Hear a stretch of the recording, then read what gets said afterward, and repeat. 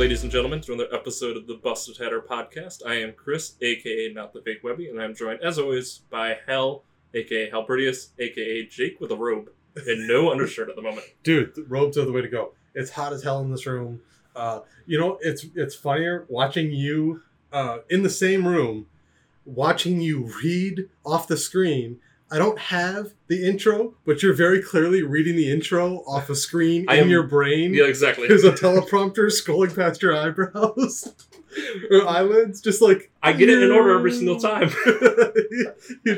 I'm Anchorman just with my mind. It's really funny that you didn't like close your eyes and remember it or anything. You stared straight ahead, like past the universe to the teleprompter in your brain to do the intro. I was looking at the atoms in front of us and I could see the words written on it. Oh, that's my favorite part. Yeah. Apologies if there's a bit more noise in this one. It's harder to... there's sand in this beer. It's harder... on this beer, I should say. Not in. On. It's harder to... sound edit when we're together and there's like a fan kind of sort of in the background. I'm hoping I can clear it out. But Jake takes very high pride in how good our podcast sounds. We don't get paid for this. Lame this podcast is. I should, really. My takes anyways. Yeah, sure. All right, a lot of news to cover today. A lot of catching up to do. There's been a lot that's happened since we talked last. All of it has happened since we talked last. Really. Everything the entire last year was about happened. Yeah. We had last 4 about days. A year's worth of news in about 4 days, pretty much. It's the 29th now, so we have a week to catch up. My God, was the draft that long ago? The draft 23rd. was My 6 God. days? 5? I don't know. Feels like yesterday. It does. It feels like time has stopped. All right. So we're going to go through, starting off with a list of transactions. The first one that I am going to go on happened on June 22nd, which is Kojo exercises player option. Yeah, I don't give a shit. As expected, moving on. After that, the Pistons have finally made the much-anticipated Jeremy Grant trade. So, originally we sent him to Portland. All that was in return at the time was a 2025 first-round draft pick from the Bucks, as well as we traded second-round picks with the... We swapped seconds. Trailblazers, which I don't know what draft pick we originally had. 36 and 46. Yeah, but I don't know that wasn't our pick, though. No, you're right. I don't remember whose pick it was. I don't care. I have no idea at all. I think we got the Pelicans' second round pick, maybe. I don't know. Who knows? Oh, no, we got the 2026 second round pick, most favorable between the Trailblazers and the Pelicans. Yes. Likely in the CJ McCollum trade. Yes. And then we swapped what was the Nets pick to Portland, according to Tankathon. And it is now on the Nuggets. That's what happens on draft day. Anyway, you know how I felt about the Jeremy trade. You were not quite as ecstatic as most people either, were you? I was not. And I know that there's been a lot that's happened since then, and I'm sure we're going to talk about it as well. But even with that considered, I'm still kind of confused as to what was going on with this trade. Essentially all we got for Jeremy was a pretty much going to be a second round pick. Like, the Bucks pick in 2025, unless Giannis loses a leg, is going to be a very good pick. Or going to be a very bad pick. It's going to be a very high pick. Yeah. That's not great return for someone like Jeremy Grant, which I know that Pistons fans were definitely a little bit high on him, but the pick 3 years down the road that's going to be in the high 20s is not great return. Well, we talked about it, right? Jeremy's value was like the 13, 14, 15 pick range. That's probably where you would put it. The only reason 7 was being talked about was because it was Portland and they had these special circumstances about how their things were going to be valued. And it was pretty clear that Portland had wanted Jeremy since the trade deadline last year. But it was just everyone was everyone thought the Pistons fans were crazy because they thought it was worth the first. No, that's not how this worked. I just want to say that out loud in defense of all the Pistons fans, because it wasn't the generic 7 pick. Nobody was trying to trade Jeremy for the Kings pick next year. Everyone would have thought that was crazy. It was Portland in this weird draft where nobody knew what Portland was going to pick, etc. Regardless, I still think this is a weird trade. I went into it in my piece that I put out a couple days ago now. The booklet. only like 10,000 words, and there's another 2,000 on Proceda coming at some point. But you didn't have to do this trade to do any of the shit they've done so far. Like, Exactly. yes, technically, This is my biggest thing. Technically, the Duran thing needed that 2025 pick, but like that's extremely minimal value going out in that pick. Like, you could have given up 2 or 3 seconds and gotten that. Like, Yep. New York isn't really trying. They wanted to get off the cap. Which that trade, I feel like, made even less sense. Yeah, we'll get into that in a second. But like, just for the record, I still don't think this is good value for Jeremy. I don't think that they needed to do this when they did it. Because to date, we've got a dozen things to talk about here. To date, they haven't really used what they gained in this trade. Like, they didn't need the cap space they got for it, etc. So, just a little weird still. You know. And I know a lot of people talk about how the trade with the Knicks later on that got us Duran was very crucial and should be considered with this Jeremy Grant trade. But that being said, like, if the Pistons still had their first round pick and it wasn't protected up till 2027 or whatever it is, like, we could have just made one of our picks tradable to send there. We didn't need to get this first round pick from the Well, I mean, we could have traded that pick regardless. Which we could have. But I'm saying, like, it's just the point is, like, the week overall has been a big, like, a major coup for Troy Weaver. This is not crazy value for Jeremy, even with what they did with it. Still not crazy value for Jeremy. I think all the master plan wonderfully executed. Like, you gotta wait for the next step. It's like, well, here's the crazy thing. Okay, here's the really insane thing. What happens if Charlotte just decides they like Jalen Duren? Like, what? They seriously, liked him more than Mark Williams. What happens if the Knicks are like, ooh, the 2025 first round pick is not enough. We'd rather just have Duren. Like, guess what? All of you are pissed at Troy still.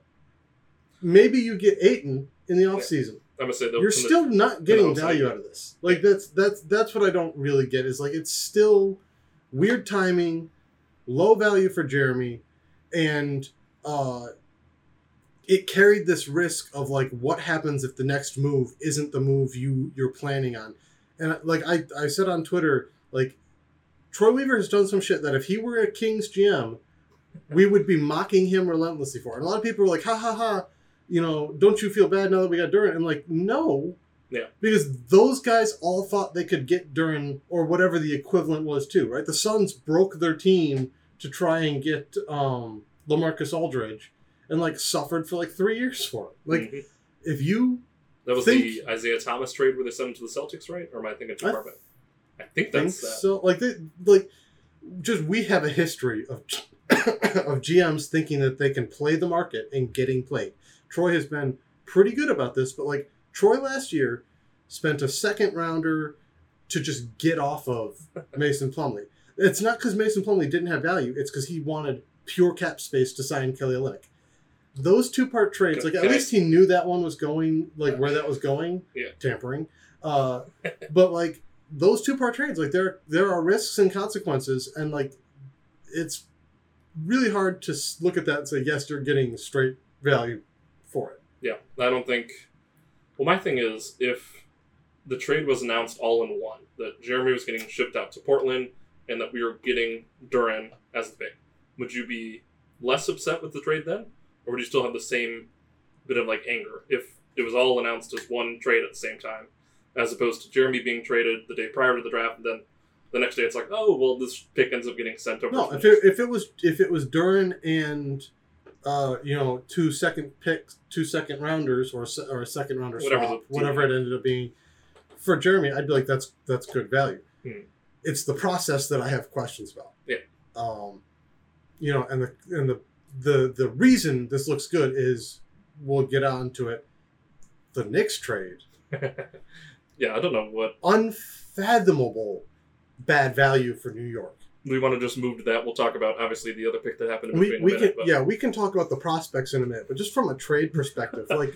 What are the Knicks and the Hornets doing? You gave up, like, the 23rd pick, maybe, in 2025. Like, that's generous. At best. Like, you're giving up maybe a low 20s pick for 13 and $9 million in a pretty good draft too. Like just for the perspective for people, getting off like Russell Westbrook money, the price in the past for that kind of like giving up a max player is like 2 first-round picks, but it's usually from a player or from a team that's bad or that's good and like in a contending. It's never a lottery pick. It right, would be so 2, but it's like usually like late 20s. It's usually like picks that end up being like 18 and 26 to take on like $35 million. Mm-hmm. To get 13 for $9 million. Yeah, like, that's the other thing. It's It's not like he was on a $30 million deal. No, we're not talking $9 million. We're not talking about John Wall. We're not talking about Russell Westbrook. We're talking about Kemba Walker on a $9 million 1-year contract. Like I don't know that there weren't teams out there that would have just like taken him on for $9 million and like just. I was after we had made the trade and it wasn't yet official. I'm like, could we possibly ship Kemba off to like the Lakers and get Russ in a pick back? The salary isn't in a bad spot, and it's one of those things where it's like you get to the trade deadline and all of a sudden Kemba is a tradable contract for someone decent. You pair him with an asset, you can get someone okay. Honestly, could you just sign and trade him for Jalen Brunson? Like, honestly, it's just like whatever the Knicks are doing. It's weird. Now the Knicks did get like a massive haul for Ousmane Dieng earlier, which was just a weird trade for the Thunder. That was just Leon Rose, or whoever runs the Knicks, being like, I know what I can do to piss Presti off and make sure he gets this trade. But they traded, 4 second-rounders for that, I think? Was there a first in there? For what? To get the 13th? To get Duren, to give him to... It was, I think, 4 second-rounders and... The Wizards and the Pistons? No, yeah, it was a bunch of weird shit. It was like 4 second-rounders and the Pistons 2023 / the one that's going to convey way in the future. Yeah. So, like, they gave up a haul to get Duren to give him away. Yeah. Insane stuff on the Knicks. So, like, yeah, Troy looks really good on the balance of the whole Jeremy trade, assuming you count them together, which I don't know that you have to do, but, like, even if you do, that's more because the Knicks are fucking insane than because Troy, like, not that I don't want to give Troy credit, because, again, home run. Yeah. Just, like, this isn't a home run you can plan for. Yeah. This is, much like his first pick of the night. It's just dumb luck. I don't know how much he knew this was available going in. There were rumblings all over the place that the Hornets were willing to take that pick. The Hornets loved Mark Williams, is what I understood. But just like, holy shit, to get it from the Hornets to the Knicks, to fleece the Knicks on it. You know, the Knicks gave up all the assets in this. Yeah. That's baffling. I don't understand my mind to get off $9 million. On Kemba, who's not, like, he's washed, but he could still play a couple minutes. We're paying Kojo, 6? Yeah. Like, come on. It's just one of those things that's baffling. I don't understand it. Kudos to Troy for pulling it off. I am a little nervous that, like, he keeps wheeling and dealing, and this is the first trade. Well, I take it back. Even though I don't like Marvin Bagley, the Bagley trade was a pretty clear value in. None of the other trades he's made. We'll see at the end of this week if we still think that. Prior to this were trades where I thought Troy won a value battle. Mm-hmm.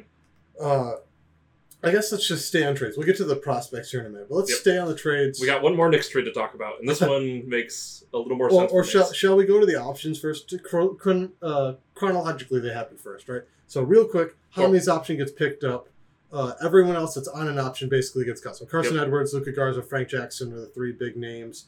Jamarco Pickett is no longer...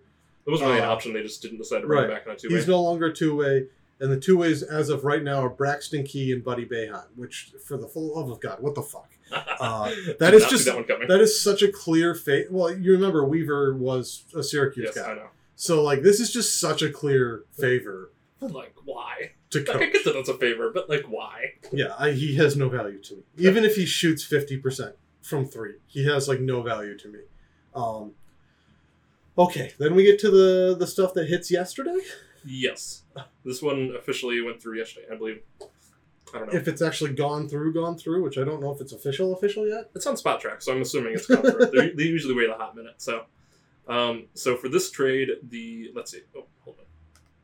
went away from the page. It's written up there. Yes, but I don't want to read up there. So Detroit acquires the Nerlens Noel and Alec Burks, as well as a 2023 second-round pick and a 2024 second-round pick that is top 55 protected. Yeah, that one's for a little Miami. bullshit. Yeah, so that one's imaginary. And then $6 million, which is definitely going to the Kemba buyout fund. Correct. And they gave up. Nothing. Yeah. To be determined is what it says. So maybe Which something? James Edwards has reported nothing. And I didn't know you could not trade. I knew you could do it when you're under the cap, as long as you could fit it into the cap. I just didn't realize that was the thing. Like, because normally that's where the top 55 protected picks come in. It's like, well, we just gave this over. It's nothing. Like a pick swap or whatever the heck. That doesn't really matter. So that I didn't realize you could do that.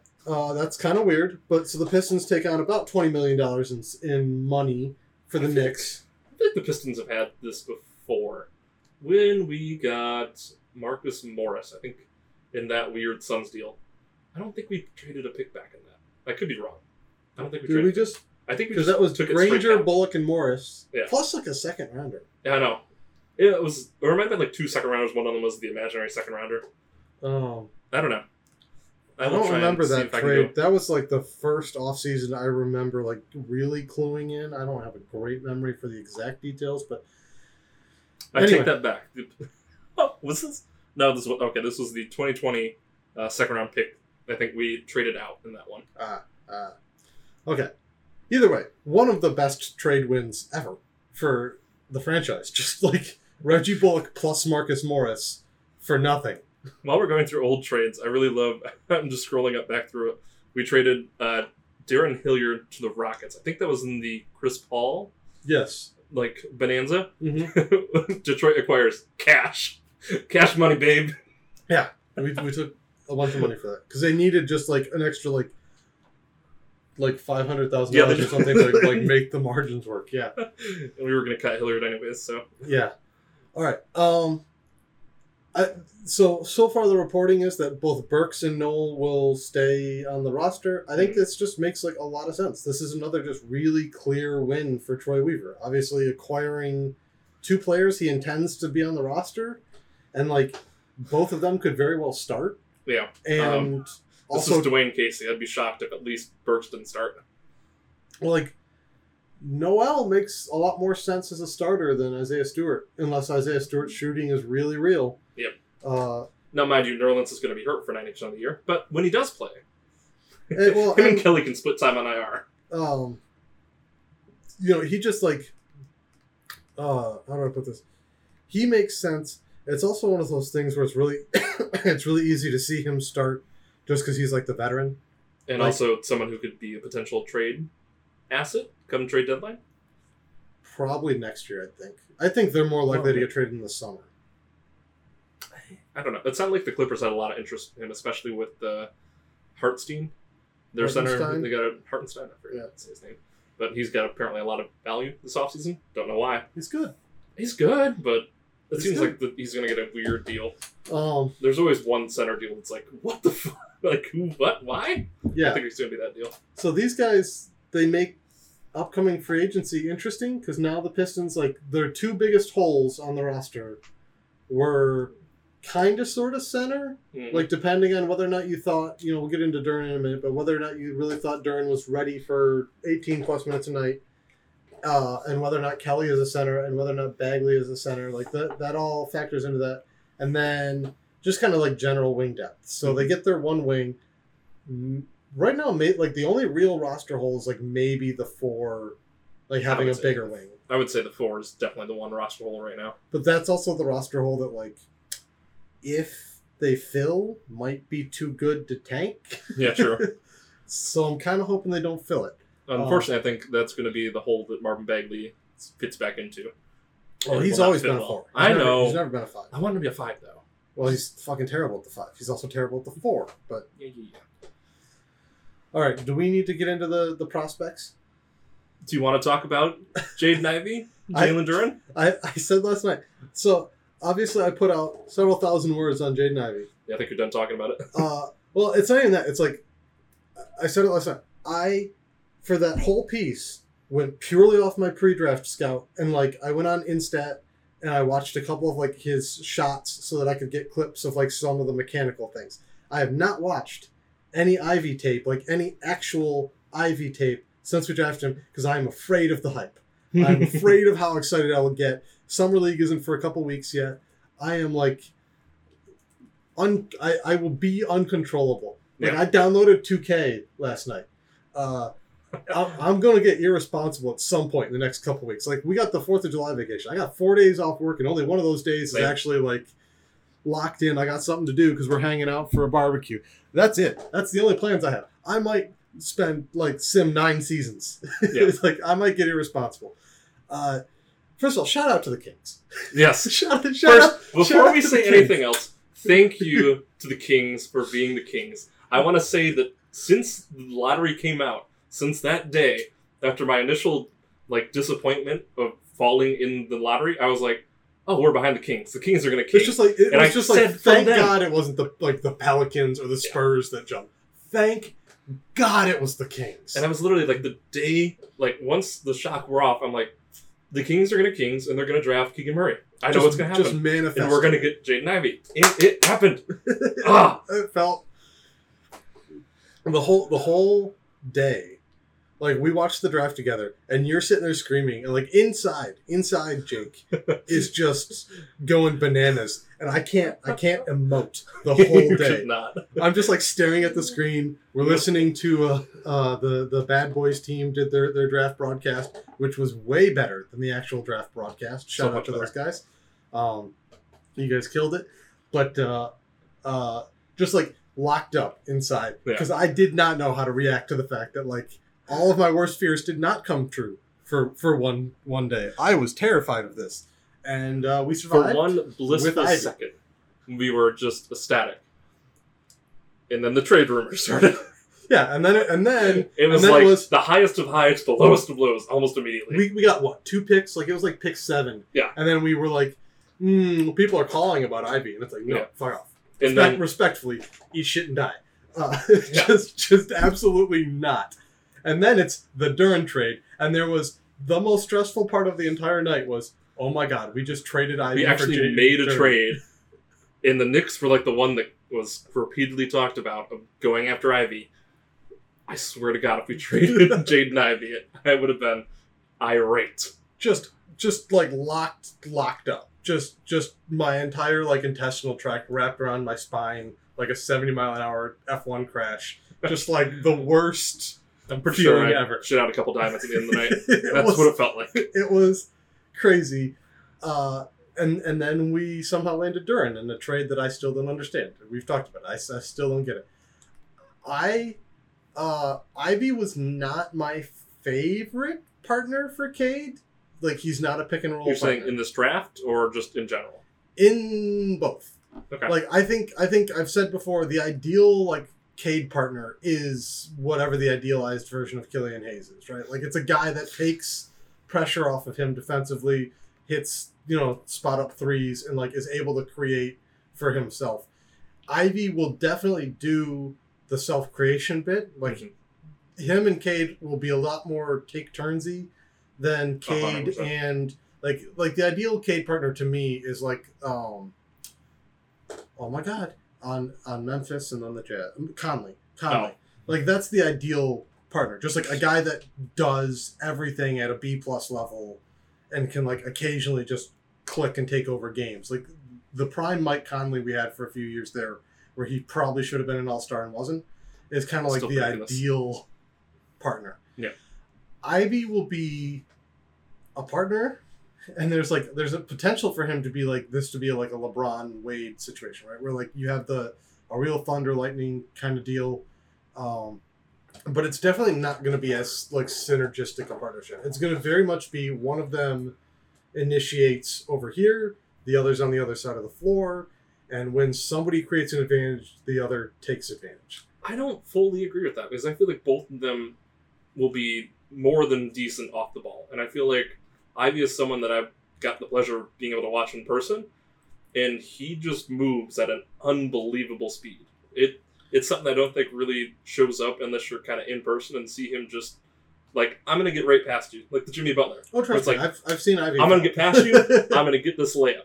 And you know what he can also do? He can do that off ball. And he didn't really have a lot of chances to do that on Purdue, although their big guy, who's not the big guy. Trevion Williams. He did a great job of, I feel like, finding Ivy on a couple different... He's a brilliant passer. Yeah. He's a great passer for a big man. I don't understand how he's going to work in the NBA because he's just a weird player and doesn't play great defense. So much fun. Yeah, he was so much fun to watch. And one of those things where it's like, if Purdue just had one of those big guys, I think it would have been so much better. But they put the both in the court at the same time, and it was hard for Ivy to feel like to move off ball a little bit more. Zach Edey definitely exists. He exists and then some. He exists in a lot of ways.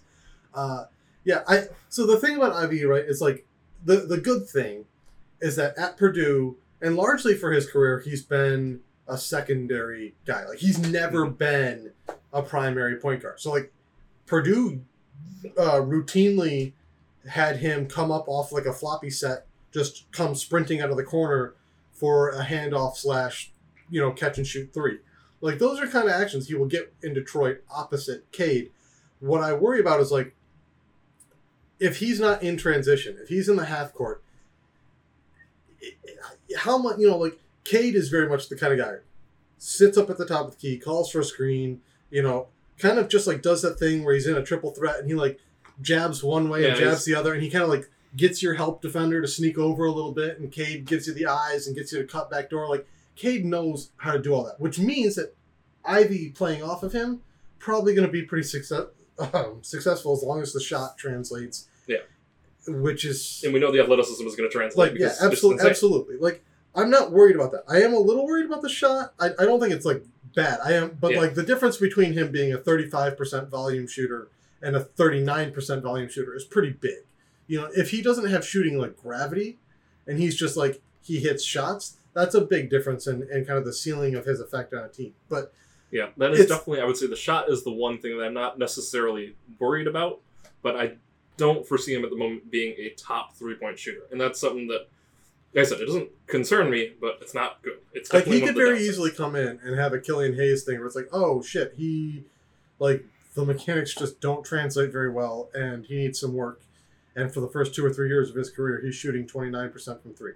That's a very real possibility. I don't think I feel like he's still going to be probably at minimum like low 30s. Like, I don't know if he'll ever be like the 40% knockdown 3-point shooter, but I still feel like he'll be a passable 3-point shooter, at least to start in the league.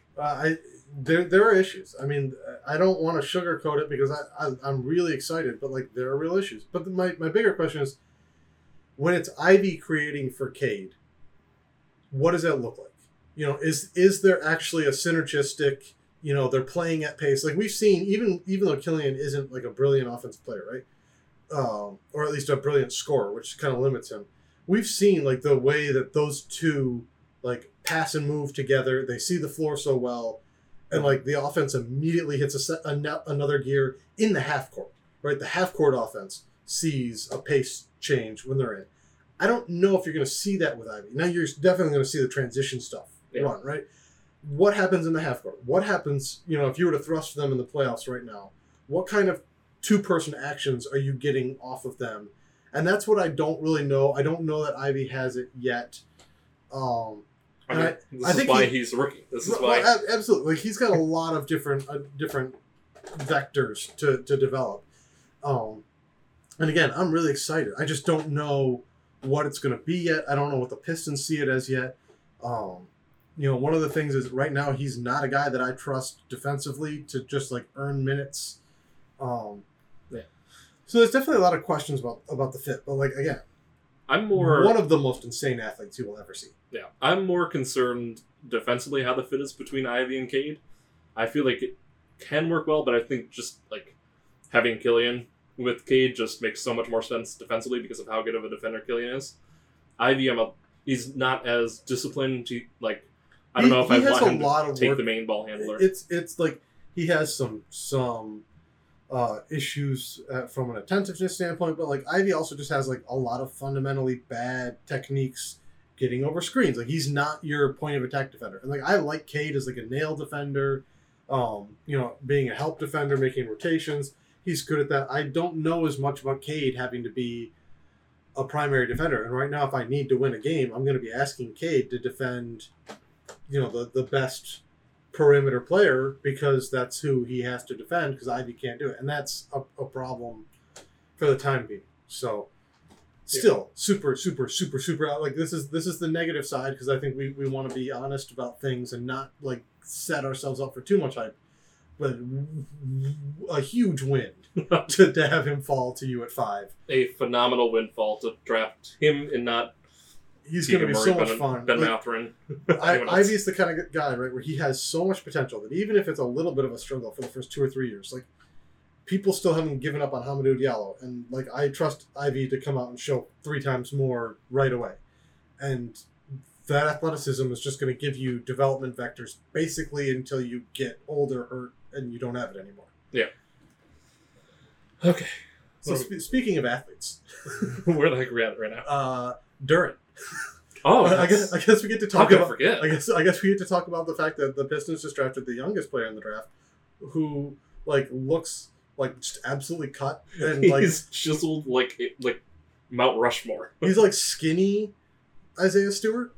Like Isaiah's just like tall way, Isaiah Stewart. Like Isaiah is way squarer and wider and beefier, but like you're putting that very nicely. Well, he is. Like Duren's just a little slimmer, not actually that much taller. Like Duren, I don't think he measured officially. When you see Duren in the air, touching his wrist on like the top of the square, he seems a bit taller. Yeah, well, call me biased. I mean, 7'5" wingspan, and like he's listed at 6'11". I think he's probably like 6'9.5", 6'10". So he's like an inch or two taller, but not like 4 inches. Like a lot of people are like, he's 7 foot with a 7'8" wingspan. Like, just making up bullshit numbers at the beginning of the year. He's not that. He is a freak athlete, though. You said it. He's jumping, getting blocks with his wrist very clearly above the square. Yeah. This is just one of the craziest, most explosive vertical leapers. As a role threat, just makes everyone else on the team obsolete. Sorry, Marvin Bagley. Your role has been filled, literally. You need to tell that to Troy. And like I was, he's 18, right? He will play NBA games while he is 18 years old for the Pistons, assuming he doesn't start that in the G League. But like, hopefully, let's not rush Dwayne here. Like he is more than likely going to make his Pistons official debut at 18. He doesn't turn 19 until like November 18th. November. Look at you on the spot. I have my Tankathon page on the correct So crazy young, already super athletic, can probably get a little bulkier still. Can definitely put on a little more weight. You want to be responsible, but like very clearly, just like NBA body. I was really surprised going through the tape, just how much I actually did like him defensively in weird ways. Like his drop defense is still a mess. That's not like he's 18 years old, right? He's an 18-year-old big. Most big men are terrible at drop defense until they're like 28. Also, did he get the best coaching? What do we say? No. Whatever Penny is doing in Memphis, it ain't really cohesively coaching his players. He did have a little bit of Sheed. He had a couple months of Sheed, so I can't say it was Sheed left like halfway through, but yeah. And like Penny did eventually get them playing well. Like they made a decent run in the tournament, the but 8 or 9 seed or something like that. It took like Penny still doesn't seem to know that Amani Bates isn't a point guard. By the way, Amani going to Eastern. He's going to the green and white school based in Michigan. Yeah. Let's not look any further into it. Yeah. Just like the skinny guy who has a bad first year of college and then goes to Eastern and is known as a crazy good scorer. I'm not calling you the Iceman. Ice. It's just we're gonna call him the Melt. That's what I'm gonna call him. Young Melt. Something. I don't know. I'm not trying to be mean. Just it's such a terrible, honestly. It's a weird situation for Imani Bates, who, by the way, stop calling him the number one player in the class. He was the number one player in his class when he was like a freshman. Yeah, he was like a sophomore, and that was it. Like kind of Jalen Duren was the number one player in his actual class. Really? Yeah, Duren was the number one player for next year, and then reclassed into this year. And then Shaedon Sharpe became the number one player for next year's class and reclassed into this year. And now the number one player for next year's class, I don't even know who the number one high school player is. It's Wemby. We don't have to talk about this. It's Victor Wembanyama. He's the number one player in the next year's class. If I'm looking at 24/7 right, it is Nick Smith, combo guard committed to Arkansas. Wow, he actually got the number one, huh? Yep. I'm not as big on Nick Smith as I am on some of the other guys. But that's 2, fine. 3, 4, all Duke players. Yes, correct. And then 7 or 8 is Whitmore, who's at Villanova, which is really fun. 10. 10? 10. He slid all the way to 10, huh? That's what you get. That's punishment for going to We were watching some of his highlights earlier. He's good. He's good. He'll be the 8th pick in next year's draft, and he's awesome. He's what AJ Griffin is supposed to be. It's fun. For the record, 24/7 has Chet 1, Paolo 2, Sharp 3, Jaden Hardy 4, and then Duran 5. Yeah, they changed those after the fact. It's fine. It's fine. It doesn't matter. Where was I even going with this? Who knows? Memphis, Penny, coaching cohesion, weird. Just the way they play defense, weird. The one thing I really like from Durham, closeouts are awesome. Yeah. Not something I expected at all from your 6'11", 250-pound guy, but closes very consistently to a complete stop in front of shooters, contests with length, absorbs them as they drive past him, has that thing, I talked about it a lot in my piece, where he chases from behind and it's a 3/4 post coverage, except on a drive, and just slowly pushes you a little wide of the lane, just stays connected, and then you think, oh, well, he's on my back, I'll go up for a layup, and then he eats your shit alive. And then he is an absolute monster. There's going to be, like I said, Chris Paul types are going to, punish him early for that. But it's also just one of those things that, Time Lord did for the Celtics to, Steph Curry. And you can just be oh, yeah, no, that definitely translates to, playoff basketball. You need to be good at, all the base defenses. But if he gets switched out on, he's going to scare some people, I think, because he will probably let you go by. And I'm going to be watching his film. Jesus, you gotta play more defense, man. And then he's going to just, chase people down. You're just going to have to, get used to it. And it's this, lion comes out of nowhere. Mauls people. Yeah. Really fun. Just such an obvious fit on the team, too. a huge point of need. Jalen Duren comes in, can be your drop center, can maybe do a little bit of switching.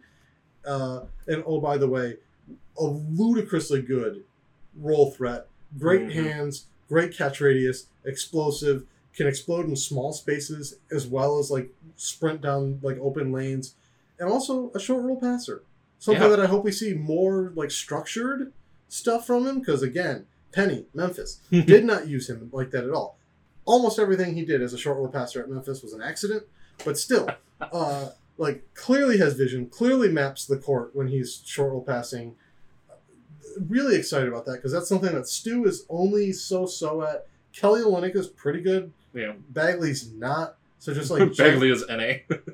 He's not bad. He's just not good at it. I would say Bagley's a C- at it, which is NBA average for big men. Mm-hmm. But Duren projects as a real plus there.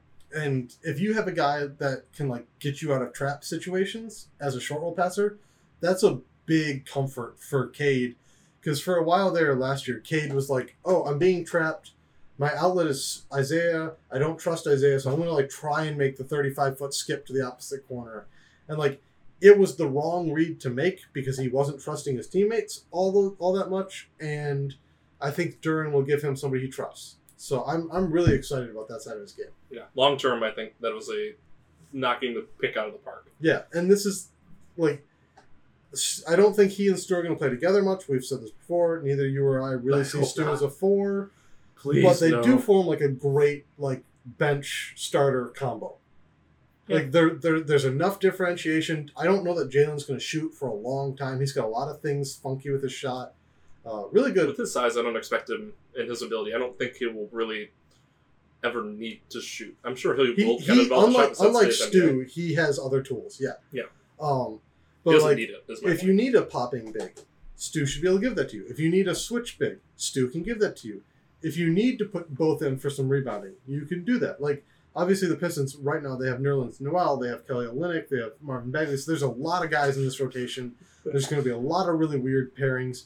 Some of them may be weird on purpose because I am pretty sure they're going to tank again this year as much as they can get away with. Yeah, I think the trades that we have made in the past weeks definitely indicate that the tank is not done yet. And like, which makes sense. It's fine. We can talk about this maybe later and just kind of expectations for the year, but like this team is going to be really fun, and also like I kind of expect them to have like an egregious number of turnovers all the time. Like Ivy and Cade, both turnover prone as they try and figure things out, right? Mm-hmm. If Duren starts doing short roll passing, like Duren averaged like 4 turnovers a game last year, because again Memphis was a mess offensively, and they would like he's not a post threat, so they throw it down to him in the post, and then he'd get it stripped and like all sorts of things. This team is young; they're going to turn the ball over. They are probably going to be better than they were last year. They're definitely going to be more fun than they were last year. They might not win more than 27 games. And again, next year's draft is obscene. It's incredible. Yep. Like having literally can't stop talking about it. Right, having the 8th pick in next year's draft is going to be a massive win. So it's not a problem if you're bad this year. Just because we got talent doesn't necessarily mean it translates to like skill and synergy right away. So just, I guess we got to be careful with that. But I am so excited for Duren. I'm so excited for Ivy. I'm so excited for what they look like in 2025. Yep. I'm so excited to see how they fit alongside Cade. And I think Sadiq still fits perfectly in that. Killian can work with that, with the people that we drafted. Stu, we talked about, could even work with, like, everyone still fits together. And it all makes sense. And it's cohesive. And it's beautiful. No. Yeah, those guys all fit together. There's questions about several other players on this roster. They're not here long term. I guess we should mention Gabriela Procida. Procida. Okay. We'll ignore Webster's finger things. He's being Italian. I'm just trying to say it correctly. Okay. Yeah, you of all people. That's why I need to try. I'm sorry. I just love Lavezzi. Lavezzi. I just can't. I can't. I have concerns about him. Like I think he was a pretty good pick when they drafted him. I know a couple people that are really high on Procida. Very much like what if like Svi Mikhailiuk was just like a little bigger and a little better athlete. Still like short arms, high-waisted guy. So like I have a lot of questions about him defensively. I basically didn't see a single positive defensive clip, which is not good. But he's a good athlete, like a really good straight line athlete, can get up, can block things around the square. Like he's a 6'8", like shooting guard type. So the burst is good. The burst off the dribble is good. He's a really good standstill shooter who's like experimenting somewhat successfully with pull-ups. He's still like really young. Overall, I think a good draft and stash guy. So I'm not worried about it. I'm not sold that he's a guy that's going to come over and make a difference for the Pistons, but certainly a good gamble. I think definitely the best draft and stash prospect available at the time. So yeah, I think if you're going to stash someone, he was probably the right choice. Yeah, just wondering. I want to scroll down now and see what else was available. Khalifa Diop. Yeah, I'm not a huge Diop guy, so there's not much more. Kamagate maybe was a guy that would be interesting, but you already have your center rotation pretty locked down. Yeah. Yeah, Metkovic isn't a guy that I'd want, so... I love at the end of the draft, it's just international picks left, right, and center. Oh, it always is. Everyone wants to stash. Nobody wants to pick, so... I mean, I always gotta say... Well, I don't always have to say, but I'm usually kind of someone who goes for kind of like the pedigree, and if there is, with the second-round pick, the opportunity to get someone who is a high, like, recruit, I kind of like going with that. So seeing Jaden Hardy go with the next pick was like, that would have been fun. But I think it makes more sense to stash someone away who's not going to Hardy made a lot of sense. When we got Ivy, Hardy was good value, but like, you don't have rotation. He wouldn't have made sense for that team. He would have played the whole season with the drive. I don't know that and he's kind of a weird fit too because he's very much like a freelancing guard, and like it just doesn't fit alongside Killian to me, and it doesn't fit alongside Ivy. Anything fits alongside Cade, but like I'm not drafting him for that. So he would have been a weird one, but like I thought he was great value for the Mavs at that point. Phenomenal for the Mavs. Absolutely insane for them. I don't know if he'll turn out in the league, but I feel like for that value, and they traded for that pick too, I believe, from the Kings. I was really pissed that the Thunder took Jalen Williams out of Arkansas right before. I don't care that we already have a big man rotation. I love Jalen Williams at Arkansas. Yeah. Okay. Do you have any other takes on like the kids at this point? No, I think we covered it. Okay. I'm really excited.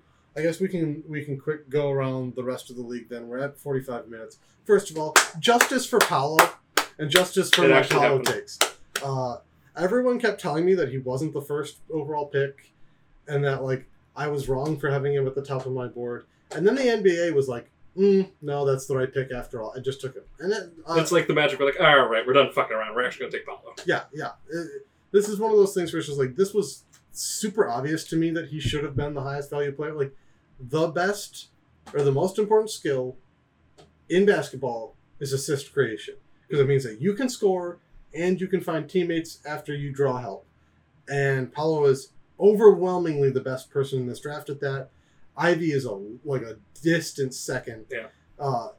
If that's the most valuable Pistons there. Yeah. If that's the most valuable thing in basketball, and it is, and he's that much better at it than anyone else, like you have to be like 6'0" in order for that to not be the first overall pick. Like, and the other thing is he's 6'10". He's doing this as a power forward that's as like bulky and big as. Like, he was a freshman. He played 1 year. Yeah. And he got better. Like just such an obviously number one pick to me.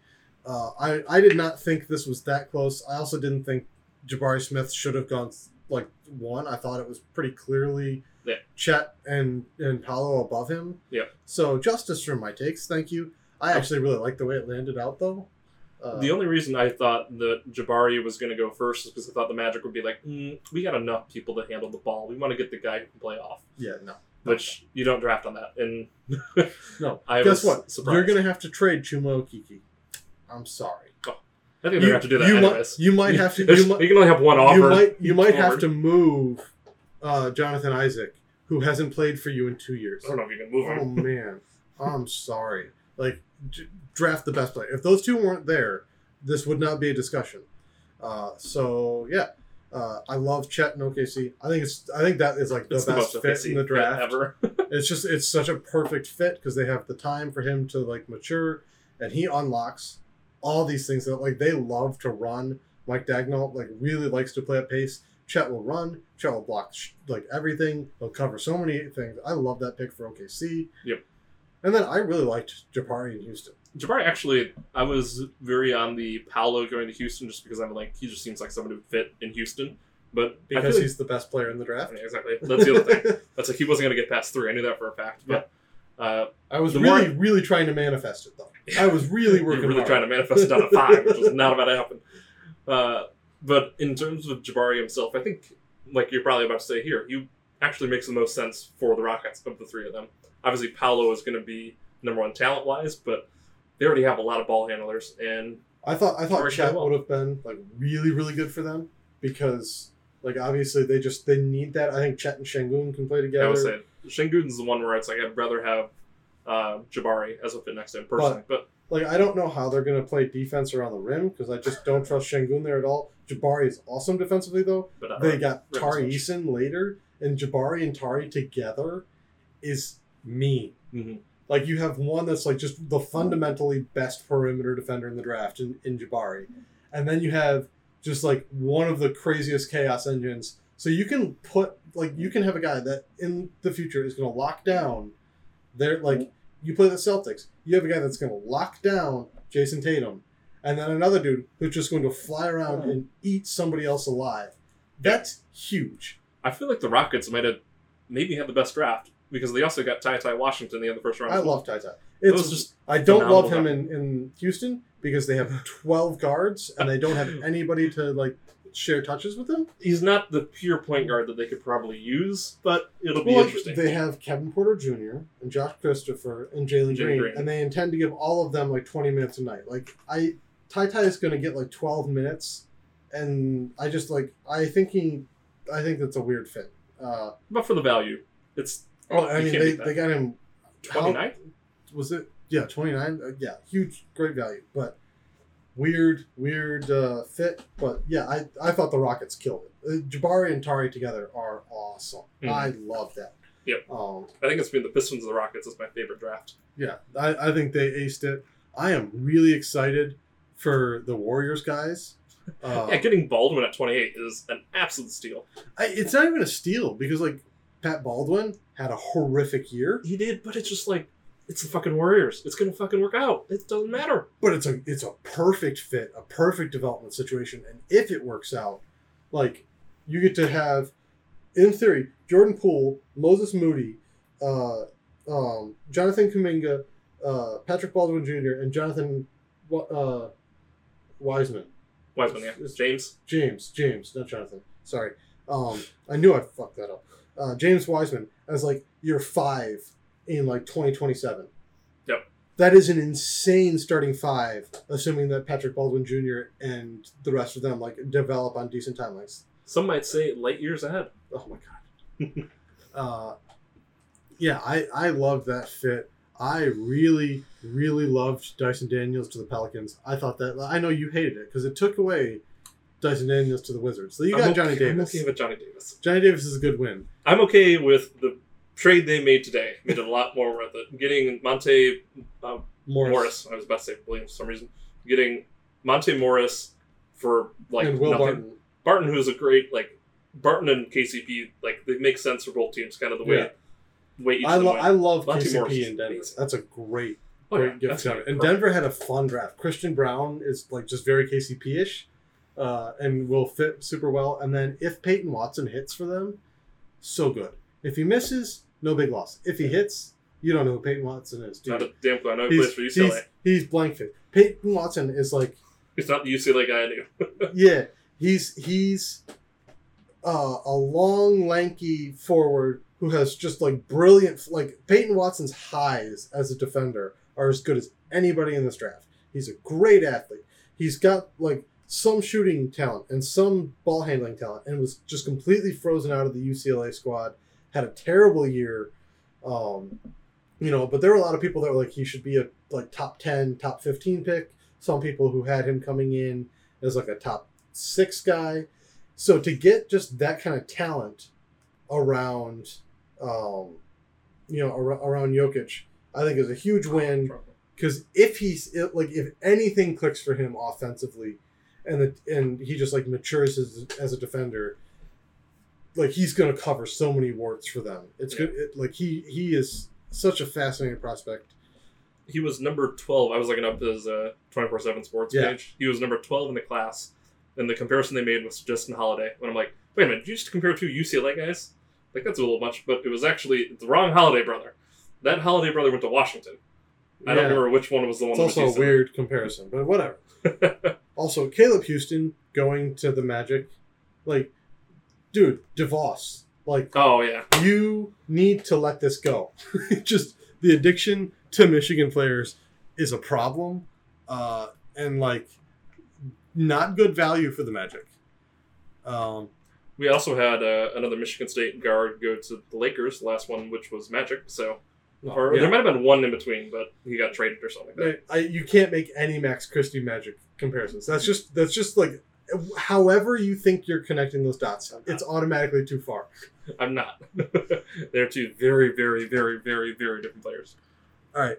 I was gonna say, is there anything like from the draft craziness that like really stands out on the night that you still can't believe? And for me, it's still the Ousmane Dieng trade. I can't believe... It's just the Knicks in general. 3 first-rounders for Ousmane Dieng from OKC is kind of crazy to me. I did not have him that high.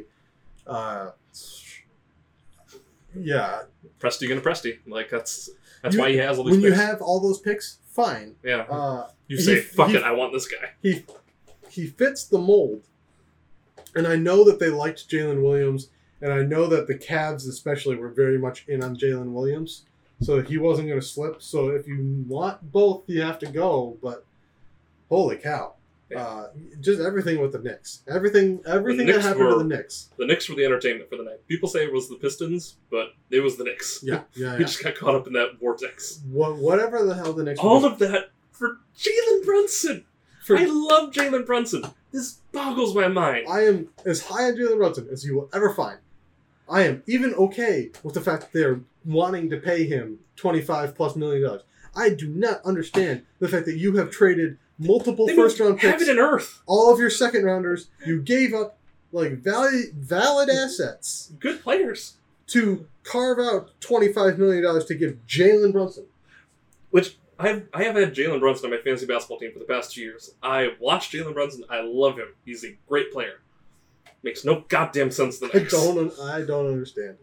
Like, him and RJ and Randall, like, what? Just one of the griftiest teams possible. Everything about this team is a grift. It's extremely New York. I will give them that. It's on brand. It's extremely on brand. All right. Do you have any last takes about the draft? Or should we just let this one go? Free agency kicks off tomorrow? Tomorrow at 6 p.m. Eastern Standard Time, I believe. I could be wrong. It could be 5. I don't know. Didn't they move it forward? They moved it forward from midnight to 6. Okay. That was the movie. I can get out of work before all the crazy shit starts. Okay. Yeah, 6 o'clock is when we crack open a beer and let the craziness begin. Okay. Start our 4-day weekend. That feels good. So, the Pistons have, no real holes in the roster. We talked about it maybe at the 4. I don't know if there's a great player at the 4. I don't have a lot of prediction for the Pistons. I have not really looked through much of the available people. I know that's not a whole lot of great free agents, to be honest. But Thad Young would be kind of an interesting player if he's just willing to take $8 million to show up for 2 years. But here's the thing: I think what the Pistons should be gearing towards in this, the number itself, I'm not too concerned about. But whoever I want to get, I want to have them on a 1 year plus team option. Or some kind of unguaranteed nothing more than 2 so that I can trade off you next year. Exactly. If need be to trade off, but I would hope that it's just a 1+1 or 1 in $1 million guaranteed or something like that. Yeah. Thad Young stands out. I don't think Taurean Prince is a valid option. Taurean Prince is already re-signed with the Timberwolves. Oh, he did. Good for him. Marvin Bagley. I think the Morris brothers are both available in some way or shape or form. Maybe not Marcus. Marcus back. I don't know. I'm not in. They have a million people there. He's not going to play 4 for me. True, fair. Yeah, When is not going to play 4? I mean, I'm looking at the list. And Bobby I'm not Portis seeing a lot. Is that Shams guy? Shams all about. I don't think he's going to be signing for the Pistons. I don't. Yeah, he will be. Oh going boy, back. this is quite the old pair. Yeah, the Aldridge, Millsap, Griffin, Haslam, Carmelo. No, thank you. No, thank you. No, thank you. I would love Bruno Kyle Fernando. Anderson. Give me Kyle Anderson. Where are you at? Oh, Looking at small Okay. forwards. Nick Batum is going to get paid, but I would yeah, take he's Nick staying on the Batum. Clippers. I think he might. I don't know if he's already signed, but it's pretty much known what he's going to get. I've seen that somewhere. You got a Martin twin. Is that the good one or the bad Can one? Juan Toscano Anderson play the 4? Why is Sam Hauser on here twice? Is he really? Look at he's 1 and 2. Yeah, there he is. Okay. We've split Hauser in half. Your boy All right. Iggy at the bottom. Brazdeikis? Yeah, he's not playing the 4 for me either. Okay, so yeah, I don't know if we're going to have much to talk about in free agency for the Pistons. It's Troy. We'll find something. There will be some crazy ass shit going down this year in free agency because the Ayton thing has to get resolved one way or another. I don't know I honestly have no idea what's going to happen with that. People are talking about the Spurs being an option, but that's not happening now. They traded DeJounte. They are going all in for Wemby. The one that I've heard, the dark horse I like, is the Mavs. I don't know how, but that I could see, and I could see I it can for both see him on sides. the Mavs. Can you? Would you do a Wiggins for Ayton swap? No. Would you manifest that? I'm manifesting Why that are you manifesting that for the? for the Warriors. I figured, but Yeah. no. I'd rather have Wiggins Maybe. because I feel like they can just. They're gonna find whoever they want to put at the 5. You don't need. Are to you spend ready that for money. Super Brain, Jake? Oh God! Cut the podcast off. No. You do a Karl Anthony Towns for DeAndre Ayton sign and trade. I don't know what the heck the Wolves get out of this. Yeah, I don't know how the Wolves do it. Unless Cat's just angry. Because I don't think you can win with Cat, and Cat they made the playoffs. Yeah, and then Ant's I didn't trust Cat at all. D'Angelo Russell's the one they need to get off. Like, what if you trade Ayton for Cat and there's gotta be more here, and I don't know what it is. Like Cam Johnson. I obviously don't do that on Timberwolves, but unless Cat's angry, which Cat doesn't seem to be the angry type. I don't know. Maybe he's supposed to chill and play video games. I don't know. I'm just trying to manifest things. Manifest the chaos. I am manifesting Ayton to the Mavs. That's what I want. I want Luka. I am the world's biggest Luka fan, so exactly. I'm all about it's this. Like I'm surprised you're believing this. I don't want to manifest too hard. I haven't looked too hard in it, but that's just a rumor that I saw and I like. So I like it. All right. I think that's all we have until we reconvene sometime after free agency. Because, yeah. Maybe an emergency pod. Who knows? Troy's always out for surprises. And there will be a section there in that podcast about my NBA 2K team and how in their fourth season they have won 8 titles. We will look for a 2K update. All right, now get me out of this sweatbox down here. All right. We'll see y'all later. Bye-bye. Bye-bye.